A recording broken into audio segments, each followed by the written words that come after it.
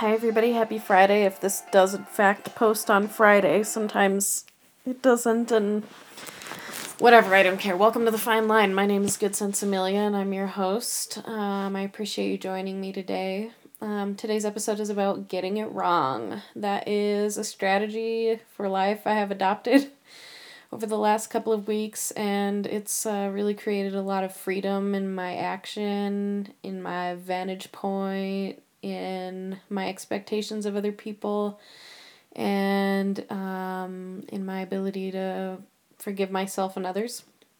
It's been really useful and helpful in like overcoming a lot of things.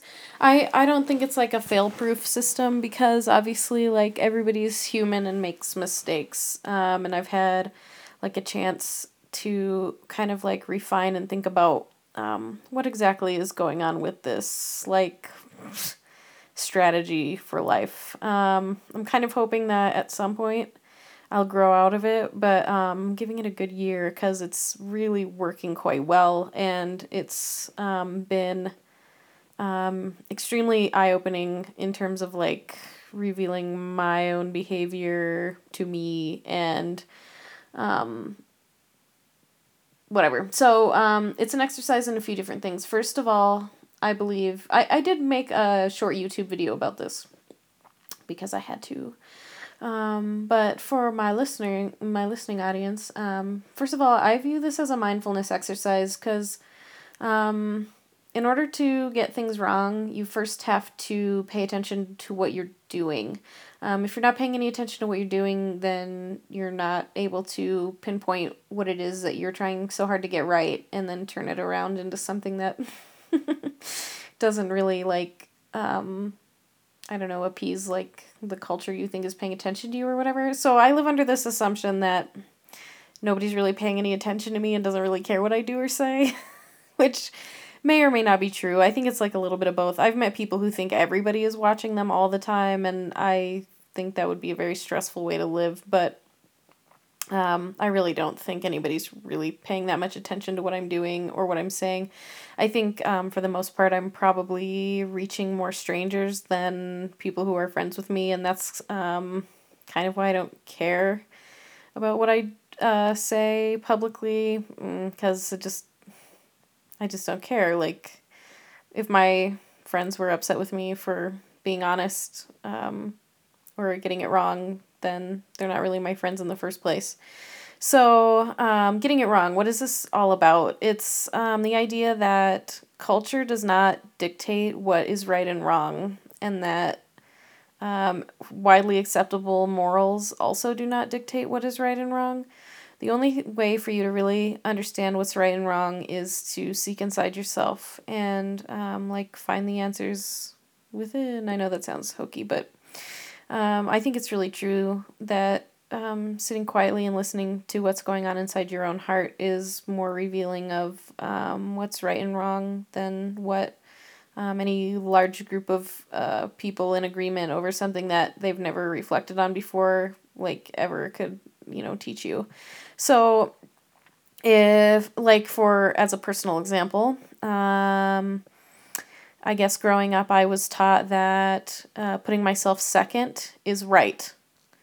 So in order to get it wrong, I have to put myself first. I'm not an expert at this. I've only been doing this for 2 weeks. I'm not saying I put myself first all the time, but I'd like to think that I'm doing it about 50% of the time, which is a huge improvement and a step towards emotional health and well-being. So that's awesome, and I have to pat myself on the back for getting it wrong and putting myself first. It's sort of like spreading. My roommate has kind of started trying it out, and my brother has showed a little bit of interest, and some other people have showed some interest, which is really nice, actually. I kind of feel like, wow, this thing that I'm doing to help myself is now starting to rub off on other people. And I think that's really cool because I'm not like exactly a popular person. I don't have a lot of friends, but at the same time, like, even if it's not probably like as much of a permanent solution for those people as it is for me, I still feel a lot of like spiritual support and emotional support because they're just like trying it for the heck of it. And I think that's really loving, and that's a heck of a way to build community. I guess the idea behind getting it wrong really is a community building thing. Like, I can't do anything for anybody if I don't take care of myself. If I sit around and subscribe to the idea that I need to be doing what other people think I need to be doing, then I'm never going to have my own life and be happy. There are things that frequently throughout my life I have been, either what my family or friends would consider to be too open about some things, and I feel like healing doesn't happen through silence, whether it's a diagnosis or an event or mishandled work, which could, God, that affects a lot, many populations. Mishandled work affects many populations, minority populations, disabled populations, elderly populations, children who have, who receive services. All kinds of different people are affected by mishandling, silence, covering up, all these kinds of things. I also think that there is some responsibility in anonymity, when I talk about my diagnosis or whatever, my neurological differences, I don't go around pointing out other people's names of people who have similar things going on, because that's a violation of their privacy. So it's my responsibility to discuss things in context of my own life. And I feel like that might even be a way of getting it wrong, because one thing in our culture, I think all over the world, is gossip. And in order to gossip, you have to say the name of the person. And, sometimes there are discussions about, famous people, and people like to name drop. And I think it's really important, like, not to out people. Like, one really good example is homosexuality used to be, well, and I think in many communities it still is, but back in the day when I was growing up, it was not something you did. You just don't out people, you don't say their names. You don't do that. It's disrespectful to their boundaries. However, at the same time, every individual person is allowed to talk about their own unique experience and what's happened to them and what they want to do and what they've been through, and those kinds of things, because we're all human beings and we all get affected by reality, and we're impacted by the people around us and the people we let into our lives, whether that's right or wrong. That is the reality of our situation. And so we have to, I think the whole point of this podcast is healing, not just for myself. Maybe a big part of it is for me, because I want to share this stuff with everybody else, because I want to create community with my listeners. I want to create community with my fellow humans, and I want to see a world where we can live, and our offspring can live, and their offspring can live. I don't think it's time to go extinct yet, and